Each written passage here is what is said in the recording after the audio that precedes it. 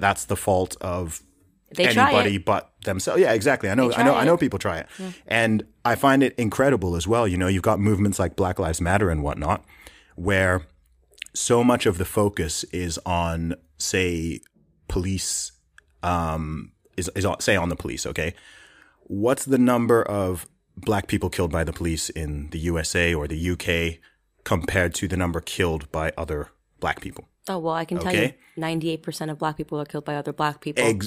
You have a higher chance of getting struck by lightning than you do of being killed unarmed by a police officer as a black person. There we go, okay? And we can say this because we've got black privilege, right? But if someone who were not of our race were to point that out, then I don't want to, the stat. Their career would be over. I don't want to know. I don't want to know what their thing would be. It's kind of painful because I'm like, I do want this thing to be resolved. Like nothing. And I also want it to be not true, right, guys? Yeah, I don't exactly. want it to be true that blacks are murdering each other faster than anybody else could. And I say the most unsafe place for a black person isn't on the streets or in front of a white police officer. It's in his mother's womb. It might make you uncomfortable holding up the mirror, but the only way we're going to fix the community is if we actually talk about what the issues are. And the issue is not the white man. The issue is the fact that you guys will have you will have a 2-year conversation about Charlottesville, and you will not talk about what's happened on the streets of Chicago, the streets of Baltimore, the fact that there isn't a single, they couldn't find a single black child across 5 schools in Baltimore that was efficient in reading or writing. Illiteracy rates, what it means to be illiterate. Yeah. How about that being something that we took away from slavery? Why the masters didn't want us to be able to read. Yeah. We aren't educated, which makes it very easy for the media to manipulate us.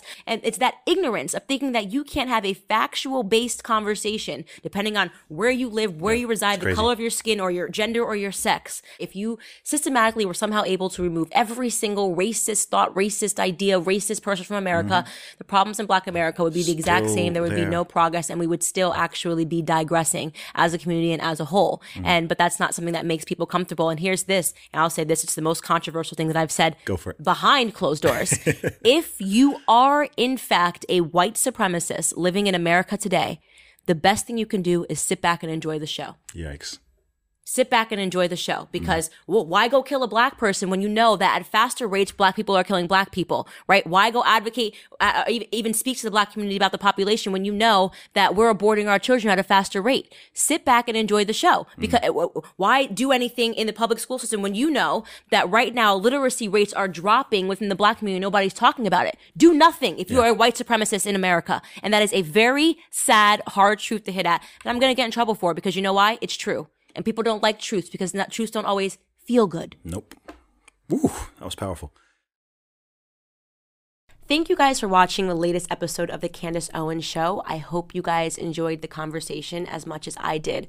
As many of you guys already know, PragerU is a 501c3 nonprofit organization, which means we need your help to keep all of our content free to the public. Please consider making a tax-deductible donation today. I would really appreciate your support.